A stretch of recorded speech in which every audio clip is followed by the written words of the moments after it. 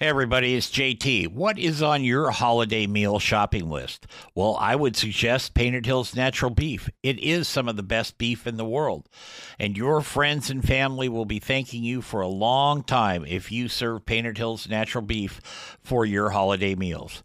And now you can buy it online just by going to paintedhillsbeef.com. Use the code BBQNation at checkout and save yourself 15% on your order. Give Painted Hills Natural Beef a place on your table this holiday season. It's time for Barbecue Nation with JT. So fire up your grill, light the charcoal, and get your smoker cooking. Now, from the Turn It, Don't Burn It studios in Portland, here's JT. Hey, everybody. Welcome to the Nation. That's Barbecue Nation. I'm JT, along with Camaro Dave and Commander Chris, coming to you from the Turn It, Don't Burn It studios. This portion of Barbecue Nation is brought to you in part by Painted Hills Natural Beef, beef the way nature intended. Well, we've talked to him before, and he's always interesting, and he's always got a lot on his plate, pun intended, believe me. Stan Hayes from Operation Barbecue Relief, and it's been a big year for a lot of things that weren't exactly positive, but Stan has, and his group always manages to help out. So, Stan, welcome back to Barbecue Nation. Hey, Jeff, thank you again for having me back on, and appreciate all the support from you guys. No problem. No problem. It's always a pleasure. For those we've added, since you've been on, we've added a good number more of markets. So let's start at the beginning just a little bit here, bring everybody up to speed. How did you and why did you start Operation Barbecue Relief? Yeah, so, almost 10 years ago, it'll be 10 years in May, after the Joplin tornado, me and a couple of friends decided, hey, you know what, we should go help the community, and what we're best at would be just to go cook a bunch of barbecue and feed them. We're competition barbecue guys. I mean, who better to go set up in a parking lot with minimal needs than us? And so that's what we did. And while we were there, it was not like an aha moment. It wasn't like, hey, we're going to go do this, we're going to turn it into a nonprofit. It was, boy, there seems to be a big need after disasters happen. Sure. If this is typical, food is one of the things that's lacking in those first days, even week, maybe after a disaster happens. And as a group like ours is uniquely qualified to come in and do this. So let's fill that gap. And that's how it started. Let's fill the gap, between the time that the disaster happens till the time the local organizations and community can take care of itself. And about that time, you're going to have all the big national boys, who are going to be in there for the weeks, months, maybe even years ahead to help them. Sure. And we can do our little part. And that's what we've been doing for the last 9.5 years is filling those gaps, and then finding new ways to fill gaps and help out, in communities, with whether it's the fight on hunger or whether it's giving back, and use our expertise in barbecue to do so. Well, as my grandfather used to say, you come a fur piece since then, son. And did you ever think you'd serve over 8 million meals? No, it's funny when we realized we were going to serve 1 million meals. I was like, I never thought of that, let alone, I mean, the fact that 8 million has come, 5 million meals have come this year, that's the part that I, never thought. I mean, once we hit 1 million, I knew 2 million was going to come. I knew 3 million, but, we hit 3 million earlier this year. Yeah. Well, how is let me jump in here for a second, Stan. How different is it dealing with a national pandemic, the COVID lockdowns and stuff, versus a hurricane or a flood or something like that? I mean, the meals are the same pretty much, but how different is it as far as the logistics and where you can go? Because some places you probably couldn't go and help these folks. So when COVID really started locking things down, we had to make a decision of how we were going to stay relevant, right? Like every other nonprofit and even for-profit businesses were. And for us, it was pretty simple. Our model wasn't going to work. our model of setting up in a parking lot and bringing hundreds of people together to cook meals for thousands of people, wasn't going to work. And so, we made that pivot over to let's invest in restaurants that were closing or closed. Let's go get them, back open. Let's have them start providing the meals out there. So, we created our own little stimulus program, if you will, sure, for small restaurants. That grew into larger restaurants, that grew into, the state of Pennsylvania, giving us a major grant to do it for the entire state through to work with their food banks and food pantries around the state to get meals out. And we just had to ramp up. I mean, we built a model that could, started with one restaurant in Kansas City as a trial. And we saw very quickly that model was something that could be scalable across the country, and we could scale that and add to it. And during this pandemic, the one thing that always held true, other than the large gathering piece, was that food was an essential product, and the people providing food were considered essential workers. So, even though I didn't have, I had a few volunteers that were out in the field and, making sure that meals were getting out and they were quality meals and working with the restaurants. Sure. To do so, we became more of a logistics center. I mean, what we did with all of the restaurants that were part of our program was we used our buying power for the number of meals needed to buy the food. And during this time, there was a shortage, but a surplus.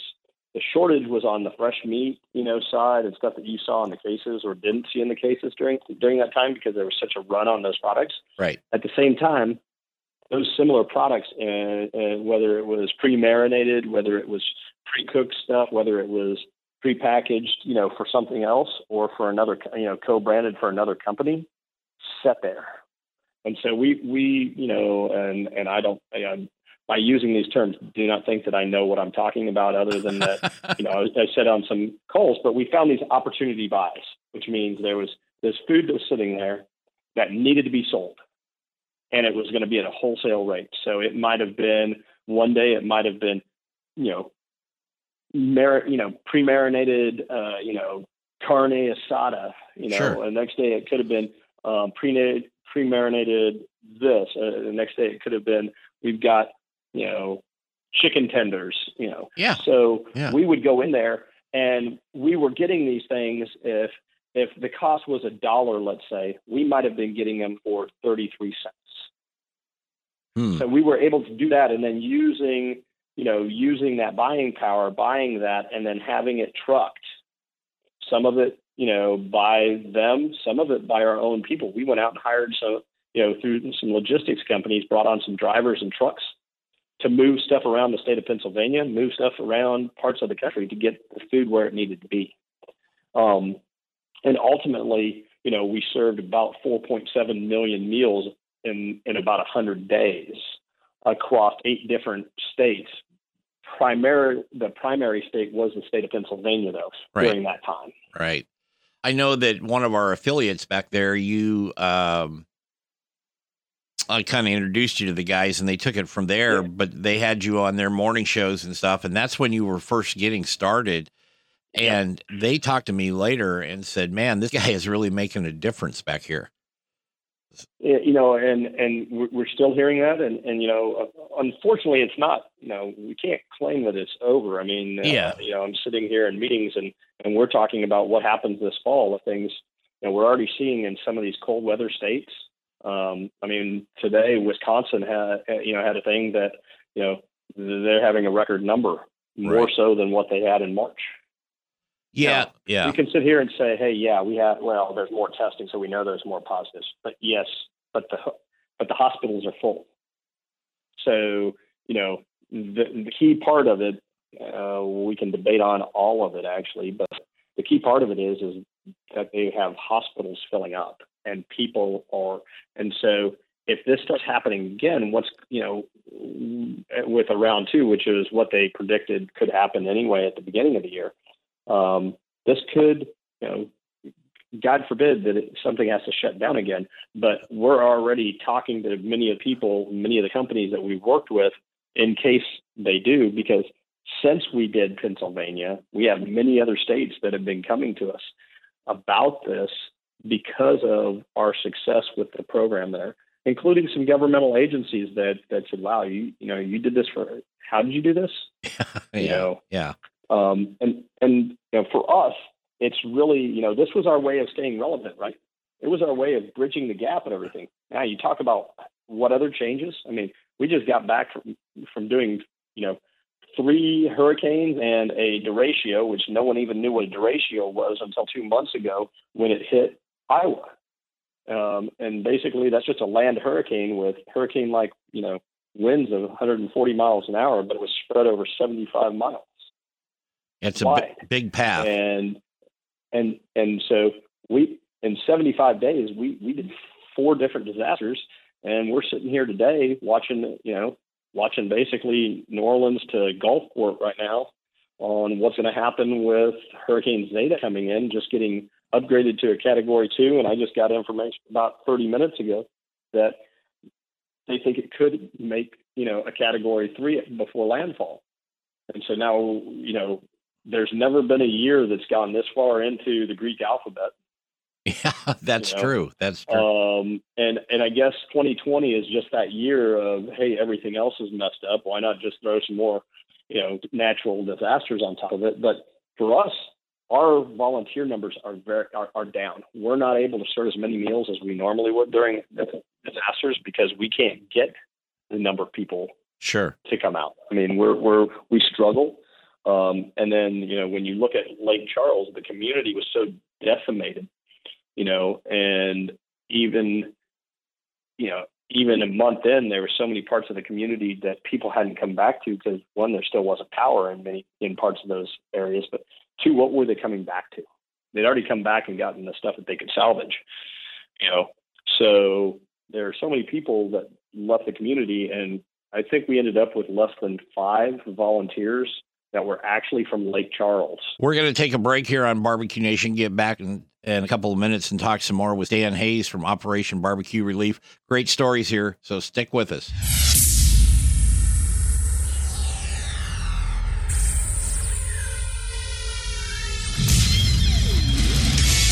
Hey everybody, it's JT, and this is a special version of Barbecue Nation. It is brought to you in part by Painted Hills Natural Beef. Beef you can be proud to serve your family and friends. That's Painted Hills Natural Beef.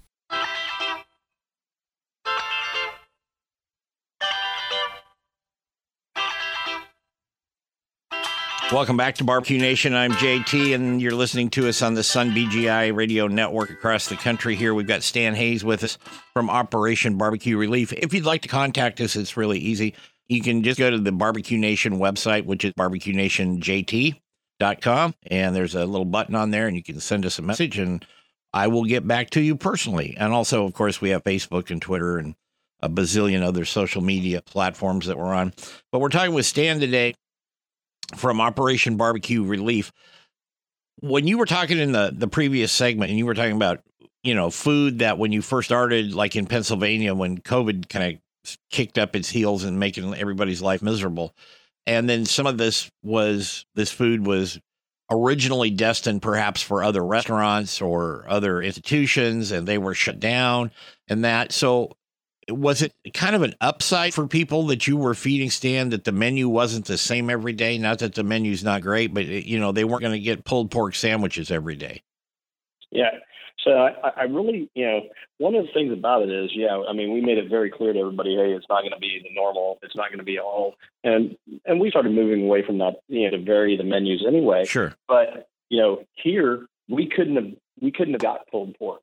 Was, when we were trying to work with our suppliers, they're like, look, I have nothing to give you. They were shorting national contracts, with restaurants, with grocery store chains and everything, because they didn't have the product. So, if they were supposed to give, 100 pork butts to, each of these restaurants, let's say, that they had a national contract, they might have been getting 40. Yeah. And that's and because you can't you look at the long term effects of that this is still happening that this is still having. You can see it in the auto market. You can see it even in the food market right now. The lag of getting back to production. Mm-hmm. It took a while to even when all the packing plants got up and running at full capacity again. I mean, there's only a handful of packers across the country that never shut down. True. And what you heard me at the top of the show talk about Painted Hills Natural Beef, because I've been with them for years now and when that happened, they had to go from like 600 cattle a week because they're a pretty high end product and stuff. So they're just not, running 5,000 head a day. But so they went from that for a couple of weeks. They had difficulty getting any cattle processed. And then when they came back, they started them out like at 250 a week because they couldn't have the cutters. Those are skilled workers. People maybe not think that, but they truly are skilled and proficient workers. And they couldn't and they couldn't process more than whatever that finite number was, because some of those people got sick and a lot of them wouldn't come into work until they made these really big changes on the floor in the processing plant. And I respect that. I understand that. Oh, yeah, absolutely. But they couldn't, there just wasn't enough people to process the carcasses when they came through. So eventually now they're back up to speed pretty much, but there was a couple, 3 months there where they were really scratching their head and wringing their hands because those cattle that are going into that production line, if you only take 250 of 600, well, that other 350 has got to go somewhere. So they go to the back of the line or whatever, but they just keep coming. It doesn't stop. So what most people don't understand, there's specs at these places. So your cattle get too big, they don't run down the through their tables, and the tables are set for cutting a certain size product. I mean, it was much worse on the pork side. I mean, there were people euthanizing herds because it was going to cost, because it was cost prohibitive to keep them alive because they couldn't get them sold. Every small processor that you take your deer and stuff to throughout the year were so backed up, right? Because everybody wanted to take a pig down there because they don't have those kind of. But you start bringing pigs in there and you start paying for the feed additionally, but then you find out that they can't even go on through XYZ plant because they're too large. I mean, people were euthanizing herds. I mean, and I mean, it's what no one wants to hear and no one wants to see. I mean, that we should have been able to do something about it. Right. I mean, no one had any plan in place. Rightfully so. I have a cousin that's got a brick and mortar freestanding meat market. He's a one-man show for the most part. He's been doing it for years. He likes it. But I know that he had to put a sign in his window, like no more private processing. He had to do that for several weeks because he couldn't keep up. He just couldn't keep up. Like you said, people wanted to bring in hogs, or they had a feeder steer that had gone already, 2 months past where he was supposed to be processed at.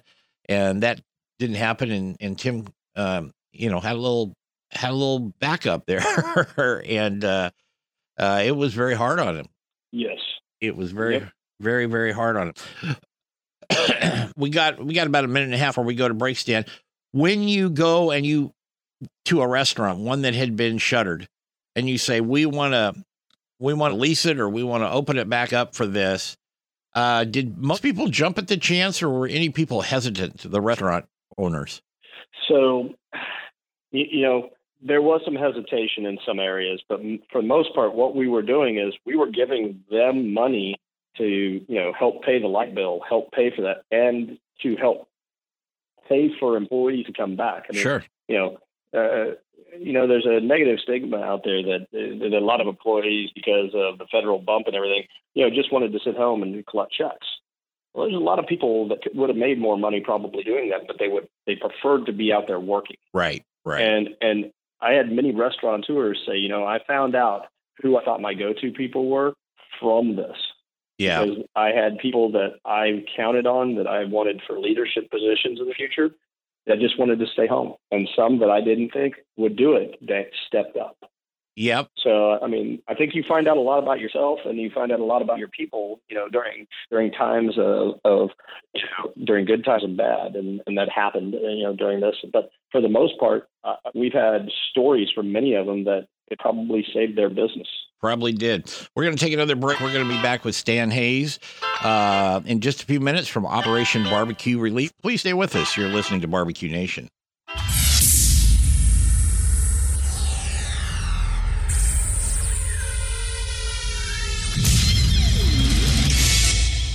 If you're enjoying JT and his show, come check out my podcast, Around the House with Eric G., where we talk home improvement and design right here where you catch this podcast. Head to AroundTheHouseOnline.com.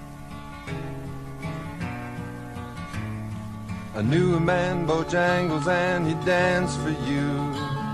Welcome back to Barbecue Nation. I'm JT. We'd like to thank Painted Hills Natural Beef the way nature intended, and also Gunter Wilhelm Knives. If you don't have Gunter Wilhelm knives, I suggest you give them a try. You can find out more about them on the web at gunterwilhelm.com. We're talking with Stan Hays from Operation Barbecue Relief. A friend of mine that owns some restaurants in Seattle, Jack Timmons is his name up there. He kind of did the same thing, much smaller scale than you guys did, because when COVID hit, of course, his business dried up and he had to lay off 60 employees, and we had him on the show talking about it like that. And then he kind of got that same idea. He went to other restaurants that had been shuttered, leased them, made them satellites for takeout only throughout the city of Seattle. I think he did it with 3 different locations besides his 2 original locations. And they would cook everything at the main restaurant because they had all the smokers and stuff. And then they would truck the stuff to these little satellite ones. Some of them were downtown, some of them were out in the burbs.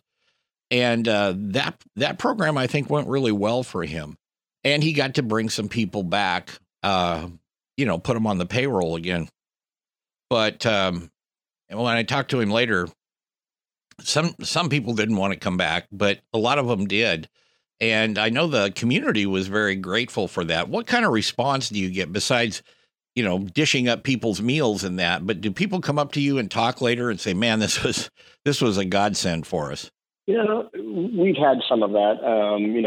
We've seen more of it in a response of, social media posts, sure. Even some additional media itself where people have brought that up, what we did. But more than anything, they talk about the restaurant. And this was a strategic part of the plan. When we went in there, it's like, hey guys, this is going to help you in your community. You're going to be looked at as that pillar in the community that stepped up during this time and provided free meals in conjunction with this national nonprofit. So it got our name out there, obviously, but it also, the secondary effect of that was really about their brand. And when your brand is out there providing thousands of meals a day into a community, yeah, and people are seeing that, and it's great that they see, hey, meals provided by Operation Barbecue Relief and so, but who do you think they're going to remember more? Oh, the local. They're going to remember the guy down the street, yeah, who goes to church with them, who's in this club with them, whose kids play football, and that effect, and that we were trying and pushing for, is what really has made strides for these restaurants as they open back up in those communities. Stan, since you started this year, not started Operation Barbecue Relief, because that was 9 years ago or whatever, but since you started and learning to deal with the different pandemic restrictions locally where you've been serving? Because a lot of those are not federal; they're state and local restrictions like that. What have you learned, and what have you had to change since you started this in dealing with those local? I guess I want to call them restrictions, but you know. So what we first found is that we took the CDC guidelines, right, and implemented them, organization wide. And what we found is by implementing those, it doesn't matter what community we go into. We haven't found a community that is more restrictive than what the CDC guidelines, recommend. Sure. So, so we went as far, I guess, as you could go. So we didn't have to play the game, on each, and we've gone into communities that, that there's a relaxed mask order, or there isn't a mask order. But on site, it's 100% masks in the food area, all food preparation areas and certain, we have mask signs, we have people that are walking around, to, hey, pull up your mask, all of those things. But we set areas up, where people could socially distance so they can come out, and especially down in Louisiana when it was 90 degrees, 95 degrees and, 100% humidity days, because it takes more breaks. It takes more out of people because now you've got another barrier across your face that helps, increases your own body temperature. Sure. But the only thing that we, besides the mask that we did differently is the every 30-minute sanitizing, cleaning, and changing of gloves even in the middle of food production. We would stop every 30 minutes in the middle of food production for about 15 minutes to wipe everything down. And ensure everybody changed gloves and everything, because during food production, if you're doing 25,000 meals that day, lunch could take an hour and a half to complete that. So during that time, it probably extended that time it takes to put all that food in. It probably extended it another 45 minutes to get it done. How many gloves do you think you went through? Hundreds of thousands, or? Easy thousands. You're probably talking an easy 1,000, a couple thousand a day. One of our things is guys, you touch something that isn't on that food table, gloves are cheap. We have a lot of them. Yeah.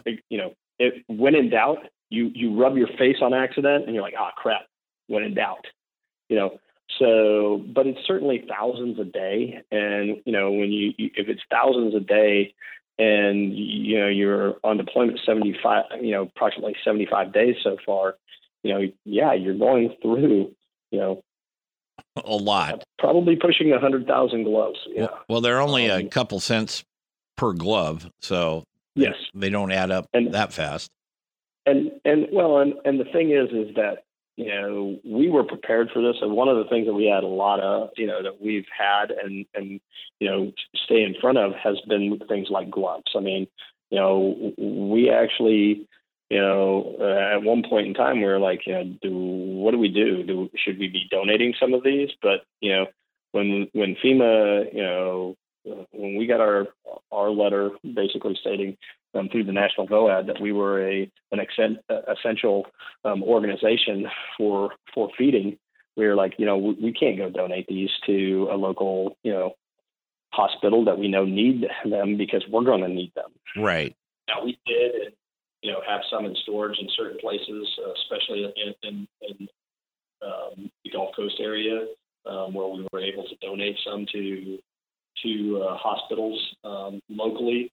We did some donations to our local first responders to ensure that they had them when, especially on the Missouri side, they had some issues where in getting orders in, and so you had people that literally had no PPE if they were a first responder in areas. So one of the things we did was we cleared out the warehouse of all those open boxes from all those events over the last 2 years. I mean, once there's an open box and it would come back to the warehouse, we'd never send it back out. Right. We might use it at the warehouse, for cleaning. We might use it for food, for, cooking for a group that was volunteering there, but it never went out to a disaster site again. So we just started, picking those up and, and paying it forward in our own community, if need arose. But, we're in a better place. I mean, as a country right now when it comes to those things, and hopefully that doesn't change. Yeah, I would certainly hope so that, we've got some stores now we're a little better prepared, and there'll always be news stories about somebody, some incident, some particular hospital or whatever that's low on supplies, whatever. But I think overall we're in pretty good shape on that. We would hear quite a bit in the media, that some place was low, and we actually at one point in time, when we had some in the Gulf Coast that we needed to get rid of because they were actually powdered gloves that were not good for food production. Sure. And preparation. And hospitals didn't want those for obviously certain work, but they would use them for those for the essential workers that were working like front desk area. They weren't actually working on patients and stuff. But when we contacted a few of them, because you heard in the media, hey, XYZ hospital needs this. They're like, unfortunately, that was somebody in a certain department that made that, our supply is coming in, and we're fine, So what you found is somebody in some department couldn't get gloves one day, and they knew somebody. Then all of a sudden it got to the media, and now all of a sudden a major hospital, And one of the things that we found out is the major hospital, if they were going to do it, their head of communication or their CEO would have been on the news asking for it. Right. Not, we're hearing this is a need. So, right. Again, I think that because of the time that we were in during that, and there was such a shortage of PPE, I think everybody was trying to do their part and do the right thing. Well, I think they were trying to do the right thing too, but look, I'm in this world, this media world, and I can tell you, and I'm not questioning anybody's motives, but trauma and drama sell. Okay. Oh, sure. Absolutely. Absolutely. The shock value of that, and you can get people all up in arms over a couple of stories. And we're going to take a break. We're going to come back and wrap up the show with Stan Hayes from Operation Barbecue Relief right after this on Barbecue Nation.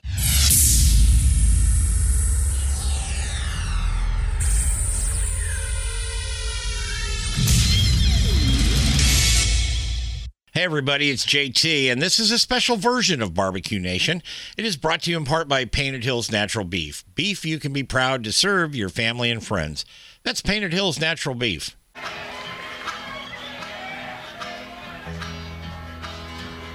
He was born. Hey, welcome back to Barbecue Nation. I'm JT. Today we're talking with Stan Hayes from Operation Barbecue Relief. Coming up the next hour, we've got Rick Hamilton from the Montana Outlaws. Going to hear a little bit from Rick up there. He's always fun to talk to. I don't know if Stan's going to have time today to stick around for after hours, but if he does, that'll be great. If not, we'll catch him next week or whenever we can make it work. I guess one of the things that people would want to know is when you go set up, and I know you've done this long enough that I'm sure it's like a short order drill when you get there and you know what to unload first and you know what to set up and stuff. Is all that equipment coming from your headquarters, or is that things that you procure, rent, lease, whatever, when you get to the site? So it's a great question, Jeff. So a lot of the stuff is, we have now. But as we've grown, so has our site, and so has our, the logistics of setting it up, and so has COVID. What's happened, but we lease a lot of things, such as generators, forklifts, things like that. But we already have that's a sponsor of ours that we work with. And so they have sort of what our needs are when we tell them, hey, we're going to need this. So we have packages built. So they're already working on, okay, they're going to need 3 generators. They're going to need 2 forklifts. They're going to need this, and start putting that together. And when we went to Lake Charles after Hurricane Laura hit, we had equipment rolling in while we were rolling in. Cool. First time it's ever been that quick. But it's because we built out these processes in advance. But it takes us longer to set up. I mean, with social distancing and everything, we have the biggest cook areas that we've ever had. Granted, we're doing some big numbers. I mean, you did 380,000 meals in 3 weeks in Lake Charles. But you have to have more space. You got to be able to socially distance people, a little bit more and everything else. We went out and got a grant to buy a bunkhouse that slept individual, people. Sure. In their own little room, own little pod in this bunkhouse, because, we couldn't have found rooms for them. And if we didn't have rooms for people, we wouldn't have been able to get enough volunteers to be able to make a difference. Right. In fact, we ended up buying a second one because it was sitting on the lot. We got a great deal. So we can sleep 26 people in their own individual bunk. I call it like a little pod. Sure. On site. And that's about on a big deployment, that's about a third of the volunteers that we actually need. Yeah. To really produce, meals, 25 to 30 to 40,000 meals a day. Who assigns where you are going to set up? Do you choose it yourself, or does one of the disaster relief organizations like FEMA or maybe the city government say, here, we're going to set you up here? So we'll work with the local government, and we'll work with, we're usually not working with FEMA directly on things like that. We'll work with them when we're having trouble finding refrigerated trucks and stuff like that, because they've got them all rented up. But no, when we come in there, we're generally looking for our own. We work with a lot of large companies that, have some agreements with, that doesn't always work out. But sometimes it does. And we started with the local government and looking at down in Lake Charles at some of the places that they wanted us to be, but it was just too busy. There just wasn't enough room for our setups and everything. So, this is one of those things that as we are growing, we've had to adapt a little bit more. But that's where we get into having these agreements with large companies like Sure. Lowe's Sure. to see whether or not is that an option? Walmart, is this an option? And things like that. And so we prefer to, if we wait for them or the community to tell us where to go, we may not be able to get there.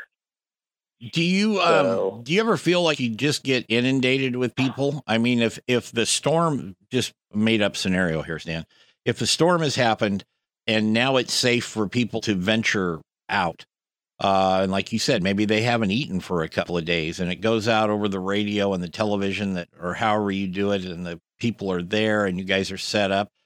Is it like, the D-Day, 1944, just people, the ramps drop and people are coming? Is that how it works? Yeah. No, so in the scenario, especially with COVID, we actually fenced off the entire area that we were in to keep people from walking in there, because you're one person away from shutting down the whole operation. Right. We had a very strict protocol of anybody that came on site, from temperature checks to questionnaires, asking everybody the same questions. Have you been somewhere? Do you know someone? Have you been around someone? All of these questions before anybody ever came on site.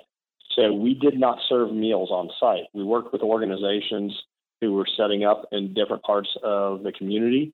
So we would try to point the people in those directions.